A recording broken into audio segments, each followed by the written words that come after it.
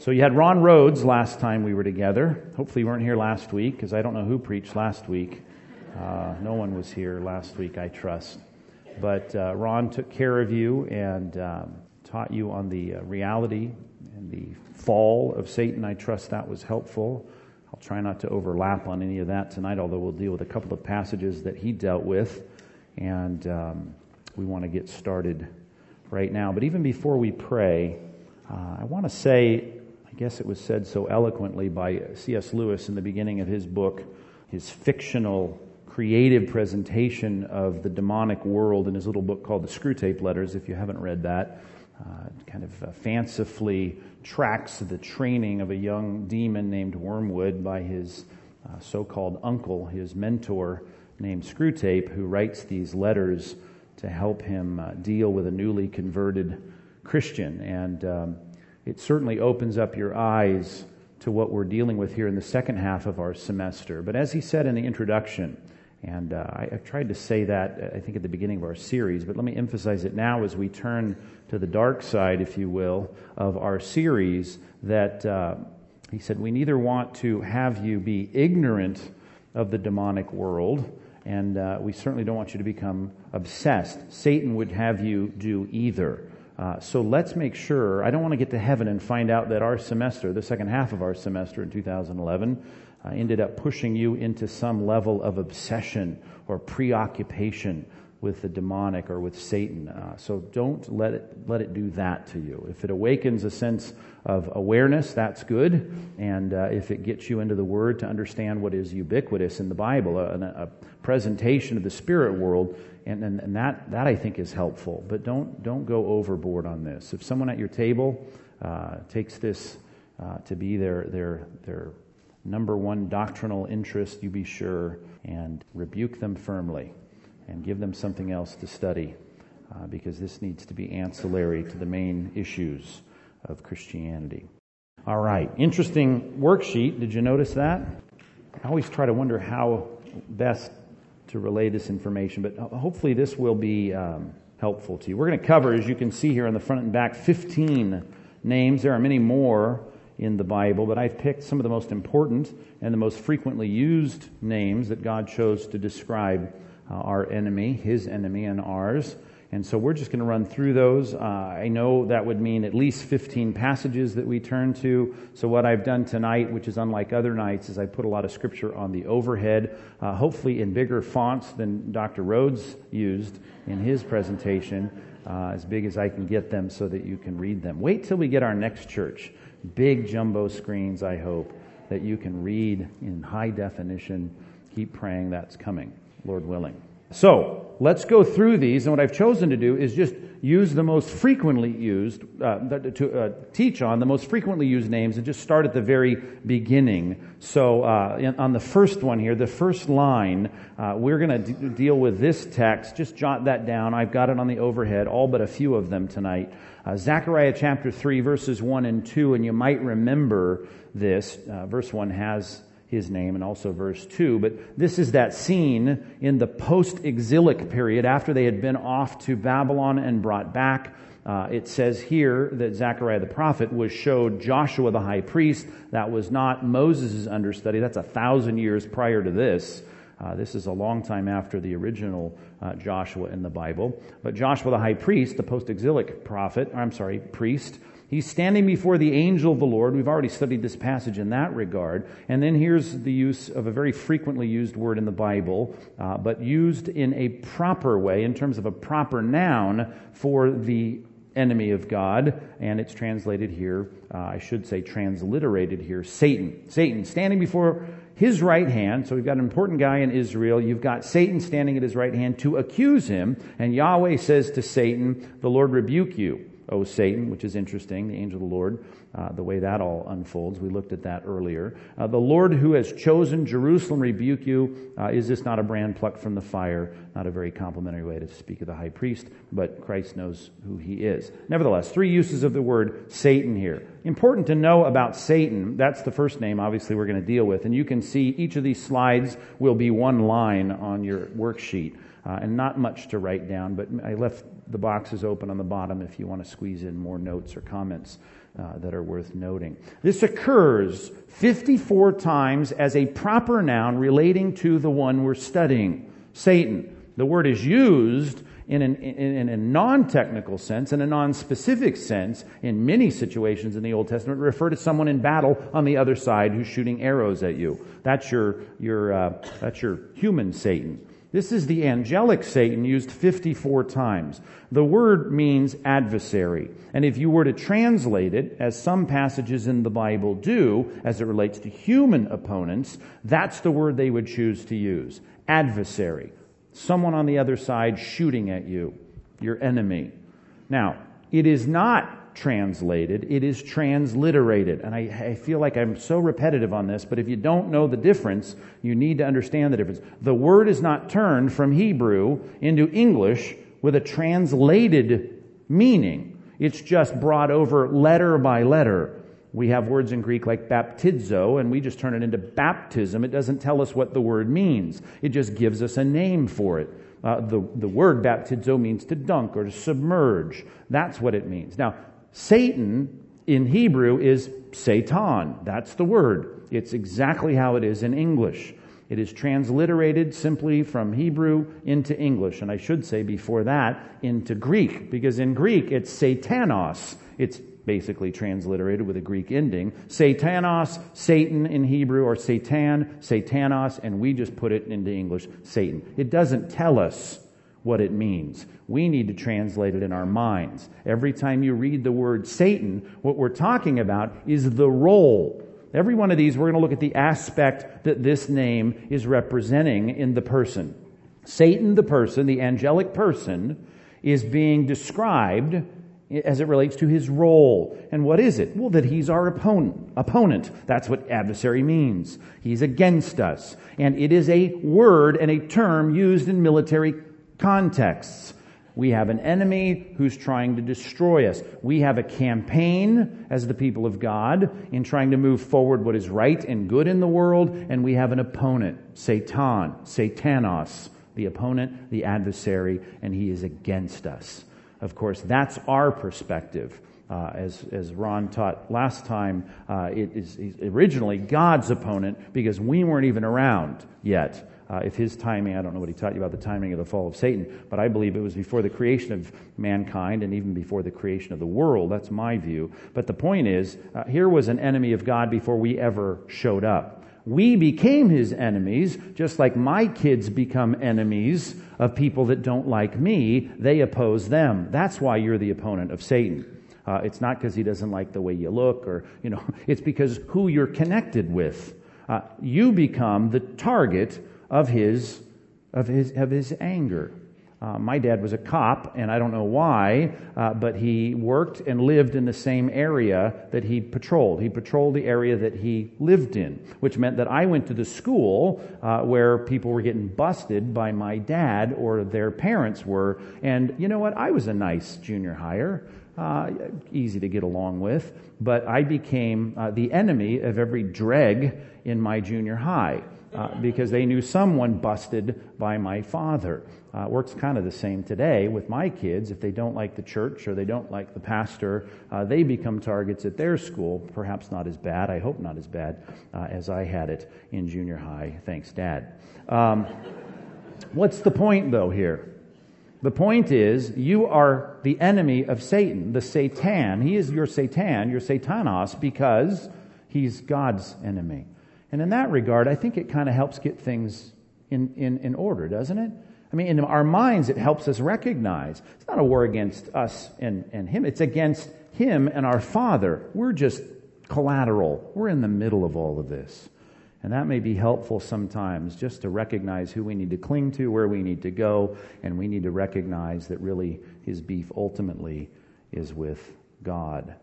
That's a word, the most commonly used name, appellation for Satan in the Bible. It speaks to his role as our opponent. Secondly, it won't make you turn to this one either. The slide's coming up here in just a second. But Luke chapter 4, verse number 2, I've just given you classic examples in context that you would remember of the name, the number 2 used name of Satan. Okay? Jesus, full of the Holy Spirit. This is the Luke account of the temptation. Jesus, full of the Holy Spirit, returned from the Jordan, and he was led by the Spirit. I think Ron talked about this last time, did he not? That this was all about God's confrontation of Satan. He was led by the Spirit into the wilderness for 40 days, being tempted by here's the word, devil. And he ate nothing during those days, and when they were ended, of course, he was hungry. Understatement there. What's the point, though? The point is that he's also called the devil. Okay? The devil, that's used 34 times in relation to Satan. It is a word we only find in the New Testament. There's no Old Testament equivalent for this word, at least not used as a title for Satan. Here's another word that at least kind of sounds transliterated. In Greek, it's diablos, which is like El Diablo in Spanish. Is that Spanish, right? And in Latin, it's the same, diablu. It's a word that sounds familiar, and if you go to Mission Viejo High School, it's your mascot. And it means slanderer, which a lot of students at all high schoolers are good at. Slander. Slanderer is the translation of the word. It is how you would translate it if it weren't referring to the person and you weren't putting a name on it. It wasn't the devil. You would be saying something about someone slandering. It also relates to his role. Why does God use this name to describe him? Because his role is one who seeks to defame. And it's interesting when you're caught in the middle between two enemies. When someone hates your dad, it's funny how they call you names as the kid, right? A lot of names that they wouldn't dare call my dad to his face, right? That was and is, even as I watch in my family, how it works. The kids get called names, and they are defamed and criticized because of the anger and hatred that the enemy has for the father. This is his role, to slander and defame, and he will do it in any way possible. He certainly wants our reputation in this world to be slandered, and he's good at that. Have you noticed that? He can take the church. It's funny how every foible and weakness of everybody who's cool with the world is overlooked, but any kind of chink in the armor of those who represent God in this world is exploited and slandered, and we are defamed. And Satan is behind that, as we'll see some examples of as we go along here. You're used to those two.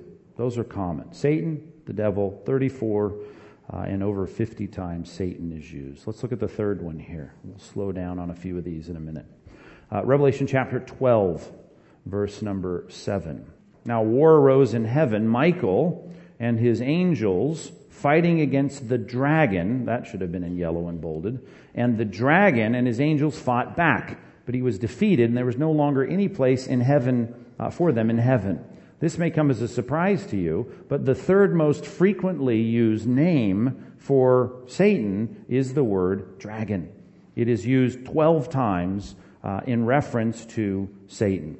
He is called the dragon. Now, this is a little bit more difficult for us to work through. There may be even some Old Testament overlap with the word Leviathan. Do you remember that word, Leviathan?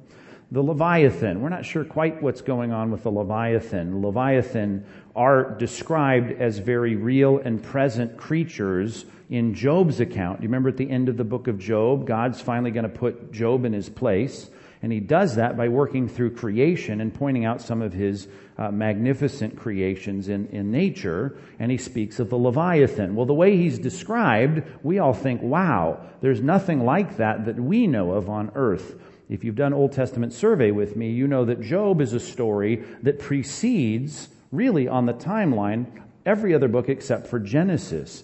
It is put back in a patriarchal period, perhaps even as a story before the flood. It goes way, way back because of the monetary references. There's no matches in later Israel's history. Because of the age of Job, if you start doing the math on how long he lives before and after all of this, you're going, people don't live that long unless we're looking antediluvian, before the flood. There's a lot of things that put this story way, way back. And the only time we see the Leviathan described as present creatures on the earth, it's during that period. And if you studied anything about the flood and what a cataclysmic and catastrophic event that was in changing our planet, it certainly shortened lifespans, it changed the climate, it changed the geology and the habitat of our planet, probably leading to, I would say most certainly leading to, the extinction of these giant creatures that we know of and call dinosaurs.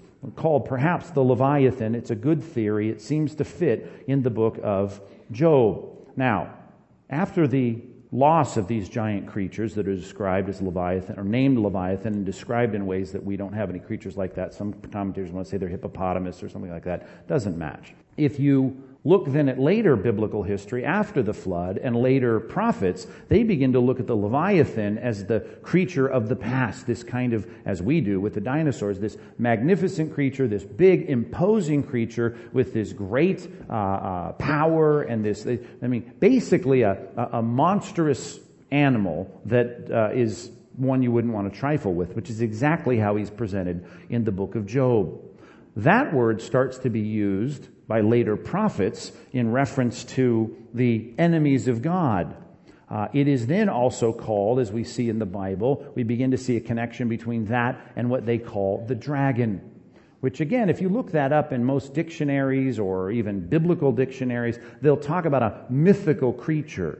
It probably has its roots in a historic creature that preceded the flood and then was tracked in terms of looking way back before the flood in later biblical history.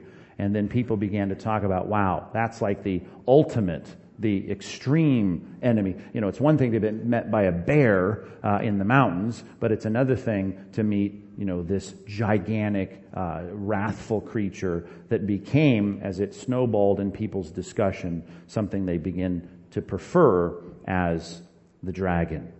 So I'm just looking for idioms in our day, but if you're going to put a meaning to the word dragon, really in the minds of biblical writers, except for Job is the exception. We're basically talking about a monster. We're talking about a scary, destructive beast that will eat you for lunch and look for another guy to have for dessert. That's the picture of the dragon. 12 times Satan is referred to as the dragon. In Revelation 12, the great dragon. He's also called the great red dragon. Many different ways he's described with different adjectives. But clearly the focus is terrifying. This will scare you. It's destructive. It's total devastation animal. That's the dragon. So what is this referring to? What aspect of Satan are we to learn when God's calling him the dragon? Well, that he has incredible power. His power is imposing. You don't want to trifle with Satan. And I'm starting to think through this now. Do you remember back in Jude, we talked about Michael, the archangel, who is, as far as we know, the highest ranking, most powerful being in the angelic class. He is now having a dispute about the body of Moses. And what does he do? Defers. He doesn't even rebuke him directly. There's the pattern. And in the Bible, in Jude, the false prophets are characterized by a kind of overweening pride and this haughty kind of hubris that makes them think they can just command spirits and they can command spiritual forces in a way that really springs from some kind of inflated view of their own authority. And Jude then connects their behavior to the behavior of someone who has far more power than any teacher in Jude's day. And he says even Michael wouldn't rebuke and take on this high-ranking creature. That's a lesson for us. A lot of charismatic churches and Pentecostal churches and flamboyant churches like to talk about these things like they're no big deal or they've got it figured out. And I often say they're commanding Satan to do a lot of things. They can't even command their kids to clean up their room successfully. I don't even understand how they think they have the kind of authority that they pretend that they have when they're dealing with Satan. He's called the dragon. I think that would be good for us to remember when we start to figure this out and think we've got it all tucked away in our theology. God wants us, in the third most frequently used word for Satan, to remember that he is an imposing power, a destructive beast, a monster, a dragon, the great dragon. Number 4. Was that helpful? Number 4, John 17:15. John chapter 17, verse 15. I got the slide coming up on this one too. I'll turn you in the Bible to a few of these. that I want you to mark up your margins with. But John 17, 14, and 15 I put on the slide here. I've given them, this is the great high priestly prayer of Christ. He's about to go to the cross. He's praying, and he says, I've given them your word, speaking of his disciples, and the world has hated them because they are not of the world, just as I am not of the world. I do not ask that you take them out of the world, but that you keep them from, here's our fourth one, the evil one. He's called the evil one. This is 10 times in the Bible he is described as the evil one. Porneros is this great, it's not great, it's a terrible Greek word. It's used 51 times in the New Testament in translated wicked, evil. Interestingly enough, anything that's perilous, anything that's bad, anything that's corrupted, anything that's diseased, anything that will cause you sickness, annoyance, hardship, even sometimes in a task, is porneros. It's something that is described as laborious, hard, too difficult to finish. Anything that creates that feeling of being overwhelmed, but in a morally bad context. I mean, that's the non-technical use, and then the force of the word is, that's what evil is. It's like a disease. It's something that causes hardship. It's something that puts you in peril. So the evil one, that is our imposing enemy. 10 times. What does it mean? We're talking about an evil, wicked person, and you know how I use the word person. That means they're not, an animal or a thing. They have an intellect, emotion, and will. And so he is a person. He's an angelic person. He is wicked. He's corrupt. This speaks to his character, obviously. His intentions are not good. He does not want to do you any good, even though he wants to sell himself as someone who wants to give you good. His character is thoroughly sinful. It falls short of anything good. It is not about your benefit. It is not about your ultimate good, though his strategies may include comfort and pleasure. The end is not what will produce any of that. Did you follow what I mean by 51 times this word is used in the New Testament? 10 of those times it's used either with an article, in a nominative case. In some way, it's presented to us as the person. Even, do you remember the end of the Lord's Prayer? You remember this? And deliver us from evil. Remember that? Do you know how your modern translations put that, right? The more we looked at that grammar there is the pronoun there. Deliver us from the evil. That's why modern translations say from the evil one. Because it's not just delivering us from evil in general. The focus of the Lord's Prayer is, deliver us from the one who wants to do evil to us. Just like when Jesus said to Peter, your adversary wants to sift you like wheat, but I prayed for you. That's the point of the Lord's Prayer, that you would be saved from the evil one who wants to, as Peter said, like a roaring lion, he'd like to devour you. The evil one. Number 5, Revelation 20. You may think this is a more common reference, but it's not used as many times as you might think, though it's used 5 times in the Old Testament. Here's the word, Revelation 20. I'll give you 2 verses, verses 1 and 2. I saw an angel coming down from heaven, holding in his hand the key to the bottomless pit and a great chain. And he seized the dragon, we already got that one, the ancient, here's the word, serpent. The ancient serpent, who is the devil and Satan. We've got all those words already. Satan's the number 1, devil the number 2, dragon, now we have serpent. And bound him for 1,000 years. That's going to be a good time where he is not actively doing what he does best. So, what's the word? Serpent. It's used 10 times. 5 times in the Old Testament, 5 times in the New Testament, referring to Satan. Now, this is a harder one. We had a snake in our office from Revival. I guess no one wanted it, so it stayed in our office way too long. You have a natural aversion, you should at least, to snakes, right? Because they're creepy. I know you can be a stud and say they don't bother me and all that, or maybe you've gotten used to them. But everyone's first encounter with a snake is usually a bad one because they're creepy. Right? They don't have any arms. You can't put a vest on a snake. It's just they're weird little animals that just want to slither around. Right? They have that sense. Now, if you've ever seen a snake bite, that is which I've seen, that is a bizarre kind of experience. Because they get to a place where they, slither around, then they coil up, and then they, what's the word we use? Strike, right? Now, that's a word that we don't use, for very many animals. That's, a frog strikes, I suppose, but he doesn't seem as imposing. He's gross too, but there's something, here's the word I want to use, there's something treacherous about a serpent.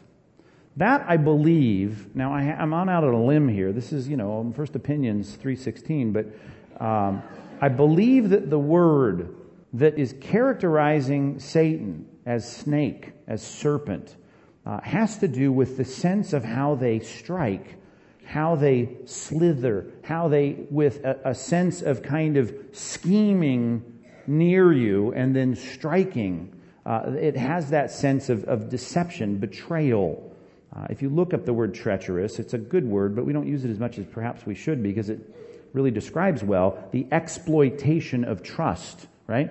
That you are coaxed into trusting someone or something, and then it betrays you, then it strikes you, then it gets you. The smooth, scheming movements of a snake to get them. And I think in our common language, when you end up calling someone a snake, it's usually in the right context, right? You don't say that just to the average person. When you say the words, you snake, which I'd prefer you probably not say, but when you feel like saying it, or you do blurt it out, right? It's someone who's deceived you. It's someone who's gotten in there and you gotten your trust in some way, and then they struck and they betrayed. It was a bait and switch. That is I guess it's like this. Worms are kind of like snakes, small versions, but they don't strike, right? They don't strike like snakes do. I mean, it's not just that they're skeevy little, slithering animals. So are snails, right? But they don't strike. That's the issue, I think, that is being communicated by even how we are introduced to Satan in the biblical narrative, which is he warms up and gets Eve to warm up to his logic, to his pitch, to his temptation, and he exploits the trust that Eve gives her, and he then is able to strike. And he does. He accomplishes his nefarious goals by being able to, with treachery, bring Eve in and then lower the boom. She trusted him. She trusted his advice, and he deceived her. The aspect that this speaks to, again, is the role of Satan. He is treacherous, or to put it in terms that I think is most classic, he is the tempter. And that's what all temptation is. If sin didn't have temptation as a part of it, none of us would do it, right? If it were all something where we felt the guilt of it before we took the bait, no one would be a sinner. But that's how it works. It lures us in, and it gets us to a place of saying, okay, this is good, which is exactly what happened in the garden. It's good for food. It's good, pleasing to the eye. It's going to make you wise. This is what you want. And then it bites with that sense of guilt. So many examples in the scripture I can think of. When Tamar was raped, remember that example? Remember how desperately he wanted her, Amnon? He was sick over his lust for his half-sister, right? And then what happens? Soon as he has her, what does he do? He says he hated her more than he had loved her and told her to get lost. That sense of being lured in, that's a classic example of temptation. And everything becomes so clear after the tempter strikes. That's the picture, I believe, of why Satan is called a snake. And instead of calling him a serpent, it might be better for us to revert to, as I pondered this and studied it, how I think we use the word snake. You're a snake. What does that mean? You're a deceiving, treacherous person. And Satan is a snake. That'd be a better way to maybe have that hit our mental verbiage and our vocabulary in our head. Number 6, Rev 9. We got seals, we got trumpets, we got bowls, all of them representing new waves of God's wrath on mankind. I know that doesn't fit modern evangelical theology. God never gets mad. Jesus is nice. But he comes back here with a vengeance in Rev 9, along with the whole rest of chapter 6 through 19. And he's pouring out all this wrath.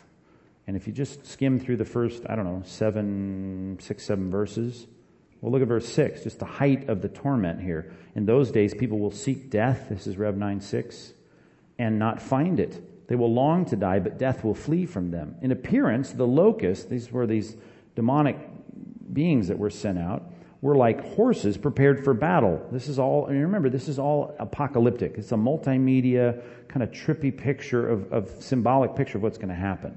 On their heads, what looked like like crowns of gold. Their faces were like human faces. Their hair was like women's hair, and their teeth like lions' teeth. They don't have your best interest in mind here, clearly. Verse 9, they had breastplates like breastplates of iron. They were impervious to defense. And the noise of their wings was like the noise of many chariots with horses rushing into battle. It was an imposing, scary, frightening sound. They had tails and stings like scorpions, and their power to hurt people for 5 months is in their tail. This is all apocalyptic about the satanic or demonic attack. Verse 11, here's the key. They have a king over them, the angel. We already know he's an angel. We didn't deal with that label. The angel of the bottomless pit. If we were going to add more, that would be another name for him. His name in Hebrew, now this is interesting. Underline it. Abaddon. Right? Abaddon. And in Greek, Apollyon. Abaddon, Apollyon. Now, our Bible doesn't translate those. He just transliterates the word Abaddon and transliterates the Greek word Apollyon. Those two words, though, mean the same thing. One is really describing the result. Abaddon and Apollyon. So let's put the word up, Abaddon, and in Greek, it's just the other word for it, Apollyon. This is used 7 times. It's only once in the New Testament, but 6 times in the Old Testament, we find the word Abaddon. Now, sometimes the word Abaddon is used in a context that is metaphorically representing death. You remember the word Sheol. Has that been a bit of a mystery to you? Sheol, and we think, well, that's hell. It's not hell. It really is describing death, because everyone in the Old Testament goes to the proverbial Sheol. Sheol and Abaddon are often used together. Sheol describes the place of the dead, if you want to use it that way. If you've studied anything on thanatology or death, or you've read anything in cultural studies about death, they talk about the nether world, the afterworld, the place of darkness, the place of the grave. That's probably what Sheol is trying to represent, the place of the dead. Abaddon is paired with that oftentimes in the Old Testament. And Abaddon means destruction or destroyer. When it moves from the realm of death and destruction, we use those 2 words together, to the person behind it all. In our idioms of English and Western idioms and analogies, we talk about the Grim Reaper, right? That's the picture. Someone who wants to kill you and destroy you. We talk about death and destruction. That word destruction is a Hebrew word that is used to talk about the afterworld, the death, and then what comes with that death. And then it starts to personify or become a word, a label, an appellation for the guy who's behind it all, who wants to see it happen. Even in the New Testament, Hebrews talks about being freed from the fear of death, right? And the one who has the power of that. And he refers to Satan. Satan is this angel of death, so to speak, right? Though he's dispatched by God in the whole Exodus narrative, the point is he wants to kill and destroy. Remember when Jesus said in John 10, that's what the thief comes to do, to kill, to steal, and destroy. That is the Old Testament reference. Without seeing the word Abaddon or Apollyon, that's the reference in the New Testament that we see consistency there. The thief is the destroyer, the one who wants to deceive people. And if you haven't read Screwtape Letters, it's not a doctrinal treatise, but it certainly has a great way of weaving the concern of the demonic spirits in our world to get us dead and destroyed, dead and punished. He's a loser. He's going to be destroyed. That's his concern for us. Kill the kids. Destroy them. And by kids, I mean mankind. This certainly speaks to his role. He's the destroyer. He's the one of destruction. And to put it in common terms, he's the killer. He's the killer, the destroyer. He wants to end things. He wants to end your life. And then he'd like to see you suffer for your sins and have God's justice reign on you the way it's going to rain down on him. You could do a computer search on the word Abaddon, and you'll find it in Job, Psalms, Proverbs. You'll find it throughout the Old Testament, usually in connection with the grave, with death, or with Sheol. 7. Matthew 12. These few here, and I'm going in order, in a descending order of the frequency. These all need explanation, particularly because this one is so commonly used. The next couple you'll find are a lot of misunderstanding about. But this one's used because it's been picked up in popular culture. But we need to understand it. Let's pick the narrative up here in verse 22, Matthew 12:22. Then a demon-oppressed man who was blind and mute was brought to him, that is Christ, and Christ healed him. So the man spoke and saw. And all the people were amazed, and they said, "Can this be the son of David?" Even that. There's so much richness in the Christology of what they expected here from this son of David that the prophets talked about.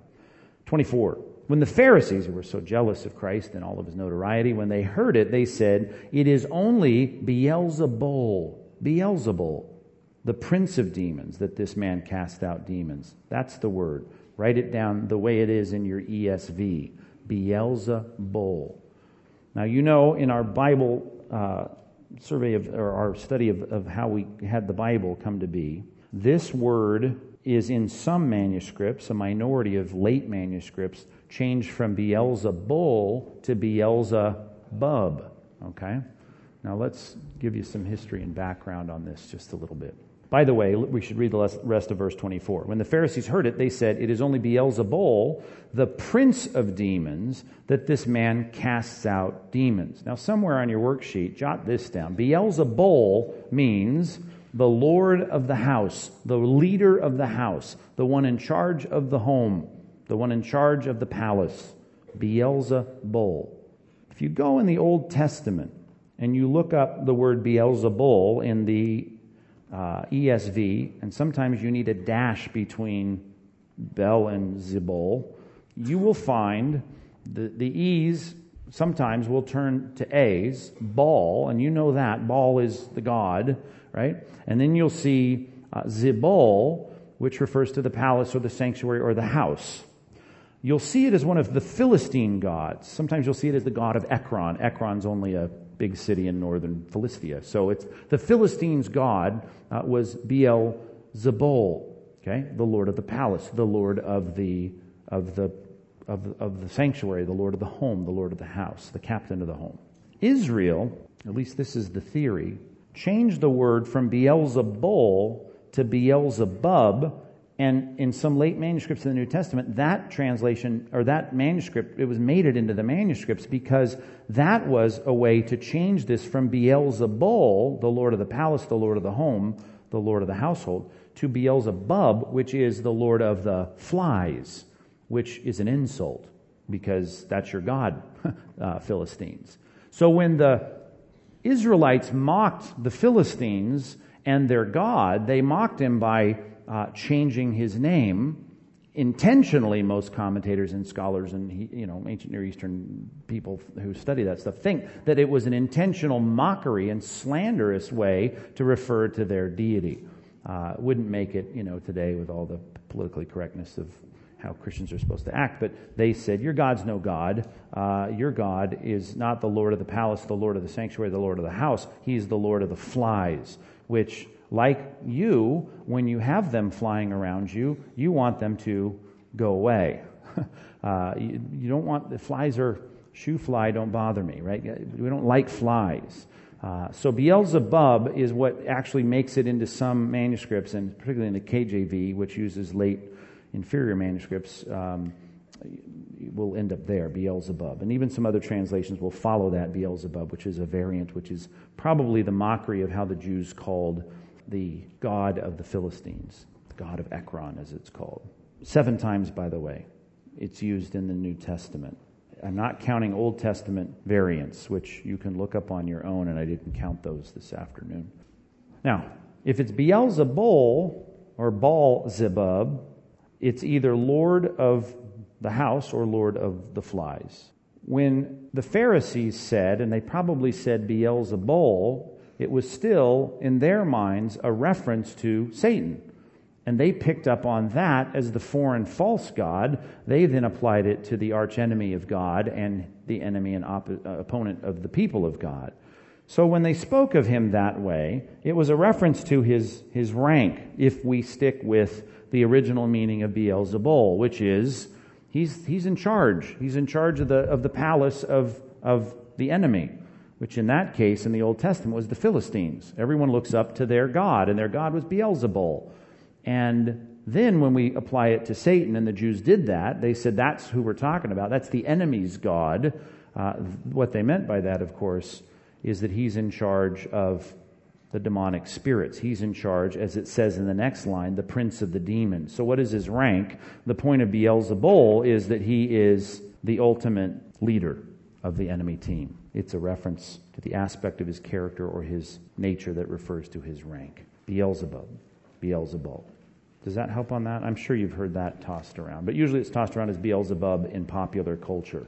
Number 8, John chapter 12, verse 31. John 12:31, I've got that on the overhead for you right here. Helpful in many ways. Speaking of rank, look at this statement from Christ. Now is the judgment of this world. Now will the ruler of this world be cast out. That is a reference not about the doing, actually. It's about the payment or the victory or the authority to do it. As we know, he is much like with, picture David being anointed by Samuel and saying, now it's time to get that guy out of the White House, so to speak, right? Saul's going to be gone. Well, when he was anointed, then it was done. In God's eyes, David was now anointed as the king. But he didn't have his inauguration for quite some time, many years later. Same way here, Jesus is speaking about the fact that because of his death, he will now gain the authority to be the victor over the enemy who was holding people in fear of the death that comes and the destruction that comes with it. And the point is that he is winning the battle, but is not going to take his great power and begin to reign until the end. And that's why we're in this little period between the anointing of the king, the authorization of the king, and the inauguration of the king, ruler of this world. I like the phrase "this world." I was once chided by a pastor for saying that all the time. You always say "this world." Why do you say "this world"? It's the world. I say "this world" because I don't like this world, and this world is not the world that matters. And Jesus talked about the ruler of this world, because right now he is the ruler of this world. It's used 3 times in the Bible, and it refers to the fact that he's governing the people of this world. He is leading them. Cosmos is the word, and it has to do with the whole thing down here. He is working in this world. I know people struggle with this, but it has to do with his authority, and we don't like to think that he has any authority because Christ came, did his thing, and deauthorized him. He may have done so judicially and legally, but he's yet to take his power and begin to reign. The difference there is critically important for us to understand, and that's why the prosperity guys and all these guys that are saying things that is what we call an over-realized eschatology, I like to call it that. They think then is now. It's not now. Paul addressed this to the Corinthians. You become kings, and that without us. No, this isn't yet to be. The kingdom has not fully arrived. And right now we need to remember Saul's still on the throne. I thought Christ was on the throne. We sing songs about Christ being on the throne. Yeah, but he's not taken his power and begun to reign yet. He may reign in our hearts, we like to say, and I like the fact that your allegiance is with him, but much like in the cave of Adullam, when the malcontents went out to be with David, they may be with the right leader, but the leader is not enthroned yet on his rightful throne. And the world is not governed by God. Have you noticed? Watch the news tonight. It's governed by Satan. And that, I think, is a sobering reality that we need to remember. And if you don't feel it, you're not doing enough evangelism or standing up for Christ the way you should. Every Christian should feel this at least a few times a week, that this world is not our home. And you'll start to say things like your pastor. You'll call it this world. And maybe some pastor will say, why do we say that? Stop saying that. It's all right to say it. Jesus said it. And he said it often, this world. I'll give you another example. Number 9. No, this one isn't it. But coming up. Another one where he says this world. This will be helpful on a few levels, I hope. Isaiah chapter 14 has a name for Satan. Unfortunately, it's confusing, and we need to work through this carefully. Let's read the ESV, which is the Bible you have there in front of you, I assume. Most translations look something like this. Isaiah chapter 14. You dealt with Ezekiel 28 and Isaiah 14 last week, or 2 weeks ago, right? We were all in there about the fall of Satan, and you remember, I'm sure he talked about the fact that this is about the king of Babylon, but overlaid is some language that can't possibly refer to the king of Babylon. And then also in Ezekiel, we have the king of Tyre, and then yet we have something overlaid that just can't be the king of Tyre. So we assume clearly this is Satan, and he's described this way in verse number 12 in the ESV: "How you are fallen from heaven, O day star, son of dawn! How you are cut down to the ground, you who laid the nations low." Verse 13: "You said in your heart, I will ascend to heaven above the stars of God. I will set my throne on high. I will sit on the mount of assembly, far reaches of the north. I will ascend above the heights of the clouds. I will make myself like the Most High, but you're brought low to Sheol." There's our word we talked about earlier. "To the far reaches of the pit." Verse 12, "O day star, son of dawn." Okay? We need to write down the word, and we need to say we've reached a name that's only used once, and then we need to do some language work. I hate to say, but let's do some language work. Day star, comma, son of dawn, or son of the dawn, son of the morning. Day star, son of dawn, son of the dawn. Okay? Now, you don't need to write all this down, obviously, but put something that's going to help you remember this. Of course, Isaiah was written in the 8th century BC. Okay? Here's the Hebrew phrase, and remember it reads not from left to right, but from right to left. Okay? Halel ben Shachar. Shachar, I'll say it the anglicized way, Shachar. Halel ben Shachar. Okay? Halel ben Shachar. Keep that in mind. We'll unravel this. When the Latin Bible came to be in the 4th century AD, okay, the Latin Vulgate we call it, vulgar, that just means the common language. Of today it means worse than common. But Vulgate, that's what it means, Latin, the common language of the people. We got it out of Greek and Hebrew into Latin. It reads this way: Lucifer qui mane Ouroboros. Not Fabaris, by the way. Ouroboros. Okay? Now, this is the word we haven't gotten yet. And I know you think, oh, that's his name, right? Lucifer. We got this word, Lucifer, from the Latin text. And that simply means, if you were to translate both Hallel and Lucifer in Latin, you would get the word light bearer. You'd get the word shining one. If you look it up in any thorough Latin lexicon, as I have just again today, you'll see the word next to it, Venus, right? Because that was the bright morning star, or star of dusk, right? When we see the moon and the star in the Islamic flags, it's the morning star. It's the star that we last see. It's the last one to fade, and the strongest one we see first in the evening, second from the sun. You know all this. But that is the bright morning star, the light bearer. The word in Latin for that is Lucifer. Now, if you don't know this, you didn't go through our Bible study. When the King James Bible was written in the 17th century, when it was translated, they relied heavily, not only on late Greek manuscripts, but they relied very heavily on the Latin manuscripts of the Vulgate. Often they pulled and lifted terms from the Vulgate and threw them down into English. Here's a case, we don't have this very often, but here's a case where the Latin word is not translated and the Hebrew word, Hallel, is not translated. It is simply transliterated, not from Hebrew, that would have been better. It's transliterated from Latin, and it ends up in the English text. Lucifer, son of the morning.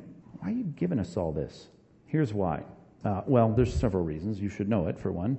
But there are still people running around who keep telling us, for instance, the King James Bible is the Bible you ought to read. It was good enough for the Apostle Paul. It should be good enough for us. I mean, that's some of them. They don't say that, but some of them feel it's like they think that. They believe that every other translation, particularly the modern translations, are satanic. And one of the places, and I've had them come to me from very early on in my ministry, the one verse they like to show me, among others, is this one. And they say, what does your Bible say? And the modern Bibles will say, they'll say day star, morning star, star of the morning. And they'll say, now read mine. What does it say? Lucifer. Now who is it? Well, the context is talking about the fall of Satan. So it's Satan. Yeah, but our Bible says Lucifer. Your Bible says morning star. And then they like to take you to verses like, you can write these down, 2 Peter 1:19 and Revelation 22:16. 2 Peter 1:19 reads this way. We have the prophetic word made fully confirmed, to which you will do well to pay attention, as to a lamp shining in a dark place until the day dawns and the morning star rises in your hearts. Okay? And then they'll say, who's the morning star? And I'll say, Jesus, right? And then they'll turn us to Revelation 22:16. Did I give you that one yet? Revelation 22:16. I, Jesus, have sent my angel to testify to you about these things for the churches. I am the root and the descendant of David, the bright morning star. They'll say, who's the morning star? I say, Jesus. It's usually the right answer in most Bible discussions, but Jesus is. And then they'll turn me back to Isaiah 14. They'll say, your Bible says the one that fell from heaven is Jesus, because yours says morning star. Mine says Lucifer. Yours is demonic. Mine's biblical. Mine's the God version. There's a technical theological word for it. Baloney. It's nonsense. You can pull this slide out. Take a picture in your mind. Hallel ben Shakar, okay, means the morning star, right? The son of the dawn.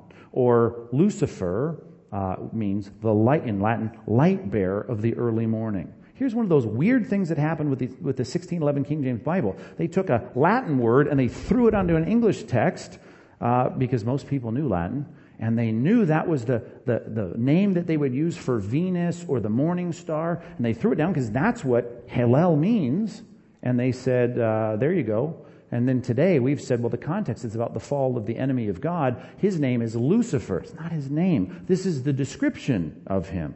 Are you following me on this? And the description of him is, he's the morning star. Well, how do you just showed us it refers to Jesus. Here's some other words that refer to Jesus. God, have we seen that one used of Satan?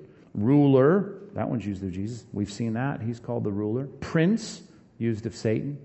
Right? There's a lot of words that are used of Jesus that are also used of Satan. Why? Because one is real and the other one is a counterfeit.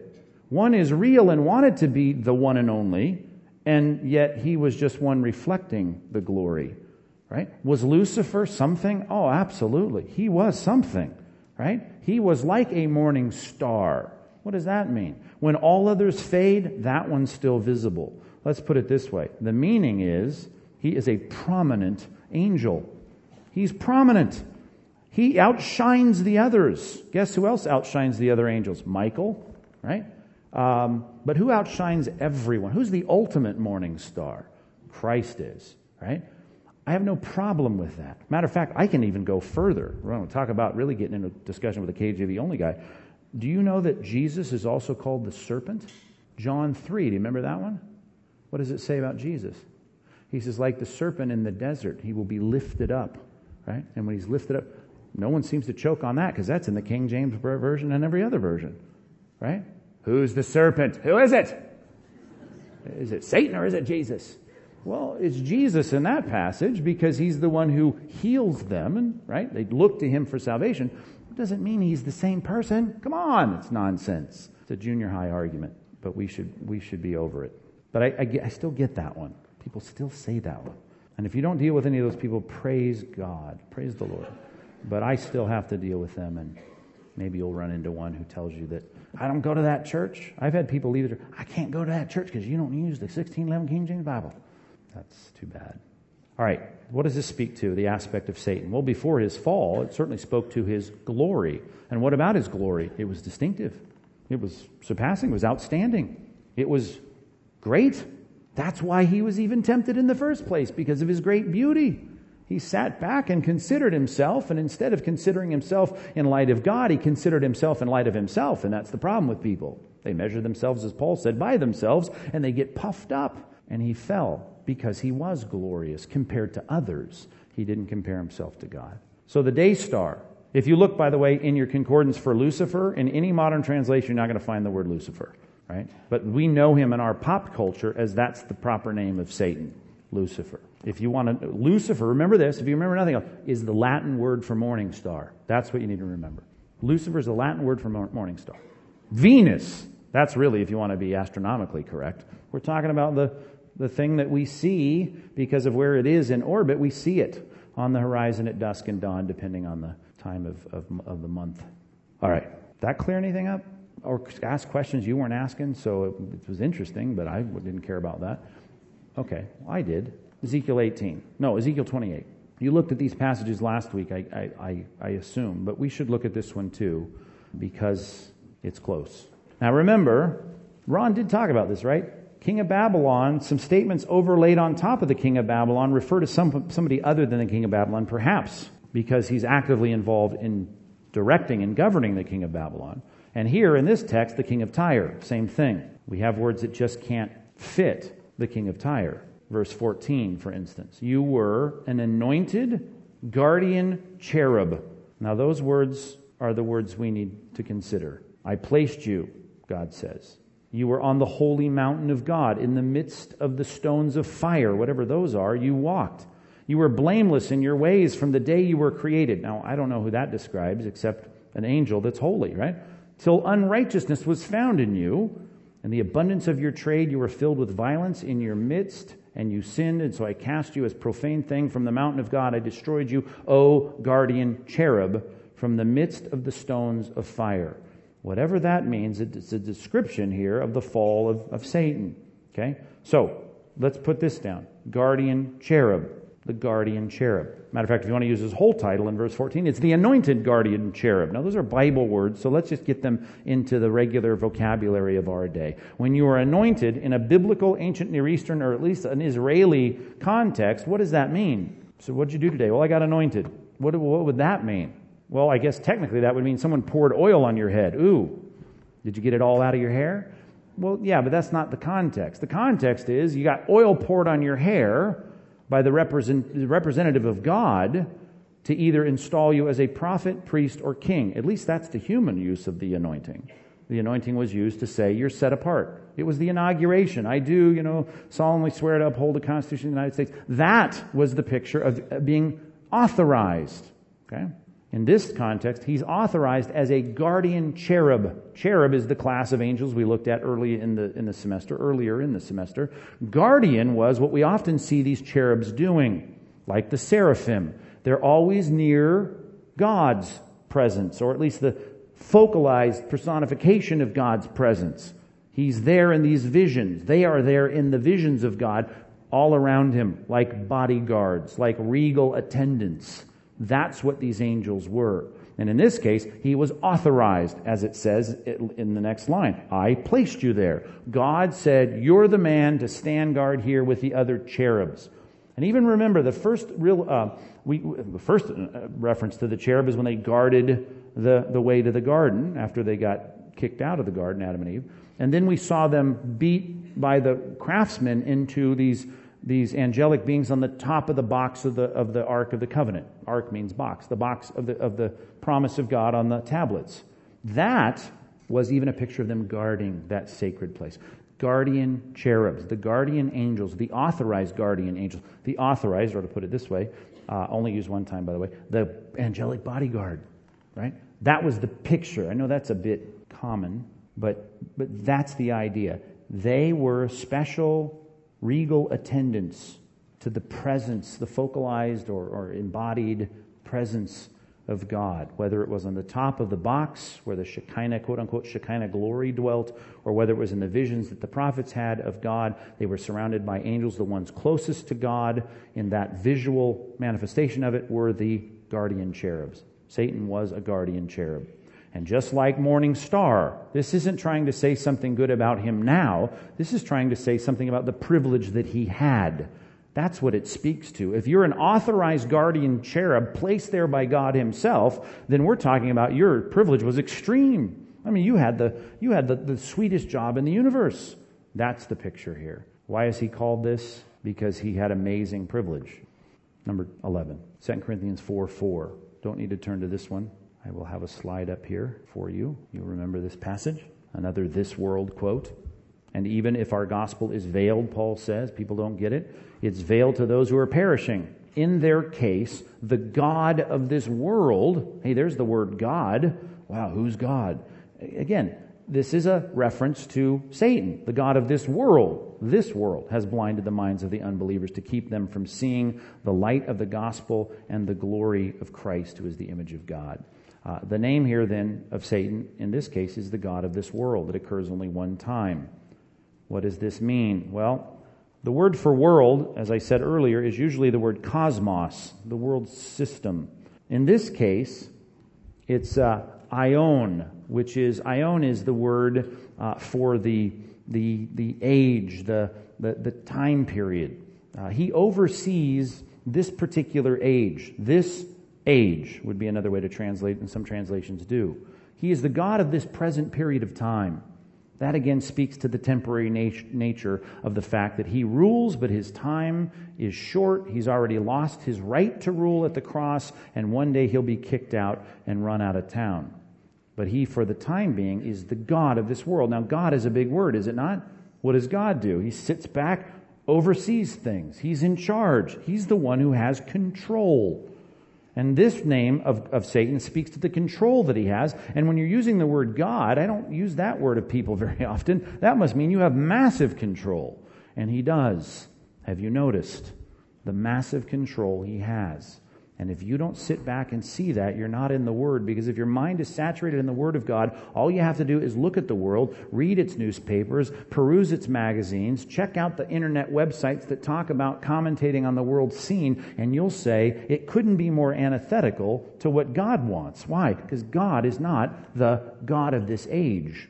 Oh, I thought he was. He's not the God of this age. Satan is the God of this age who's blinding people from seeing truth. God, though, knows that his time is short, and it's all under the ultimate sovereign control of God, and that's why it's used with a small g, a mechanism we use in English to make it clear that we're not talking about the God of the universe, we're talking about the God of the present age. 12, Ephesians 2. This one's even more frustrating. I've got a slide for you here. You were dead in your trespasses and sins in which you once walked, following the course of this world, following, here's our title, the prince of the power of the air. Then he defines him again. The spirit that is now at work in the sons of disobedience. Wow. That's a mouthful. The prince of the power of the air, the spirit that is now at work in the sons of disobedience. This phrase, the prince of the power of the air, of course only used once. We're all on the one-timers at this point in terms of occurrences. Think about how this is even said. I mean, this is a powerful statement here. The spirit that is now at work in the sons of disobedience. He is working in people, the prince of the power of the air. I put it this way. He is guiding the culture, right? Culture is an interesting word. Everyone knows what it means, but they have a hard time defining it. But you do understand what I mean by that. The whole system, the way things work, the values, the things that people like, the things that people prefer, the things that people excuse versus the things that people condemn. All of that is the culture, the values of our life in this community in which we live called planet Earth. He is the one overseeing it. Prince means he is the one directing it. He's calling shots. I thought God was sovereign. You always talk about God being the king and God being God and God being in charge. I understand that. He is here. But here, the manager that we deal with is Satan. We're dealing here with his influence. That's the aspect that we're talking about. And how is his influence? It's vast. His influence is vast. Far more than we think. If you get this right, you see that we are living in a world that is not at all complementary to our Christianity. And the more you study Satan and his schemes, you'll recognize we are swimming upstream every day of our life. If you get comfortable here, you'll get washed downstream. Don't, because the prince of the power of the air is doing his work. A couple more here. Rev 12:10, one-time use in the Bible. I heard a loud voice in heaven saying, the salvation and the power of the kingdom of our God and of the authority of his Christ have come. For the accuser of our brethren have been thrown down, who accuses them day and night before our God. There's the shift. When is it going to happen? It's in the future. It's not now. We don't have an over-realized eschatology. We understand eschatology is in the future. The end times thing is when he's going to take his authority and he's going to make it happen. And he has to take care of the middle manager, the god of this age, the spirit that's now working the sons of disobedience, the prince of the power of the air. He's got to go away. He's called here the accuser in this picture in prophecy in Rev 12 where he's going to replace him. The accuser. Okay? That's the word. That's the title. Occurs once. An accuser is someone who's always going around assigning blame. That is his job. One of his jobs, at least. That is certainly a depiction of his role, to assign blame. Now, here's the thing about Christianity, of course. I am blameworthy. I am guilty. But my guilt and my blame have been redirected to the cross. The problem is now, he even says in Rev 12, that he's doing it toward the brothers, our lives. Christians now are being accused and blamed. He blames us. We feel that sometimes. He blames us before God. Christ defends us there. Christ should, and his word should defend us in our own conscience and mind. We know we're losers. We know we're sinners. We know we're guilty.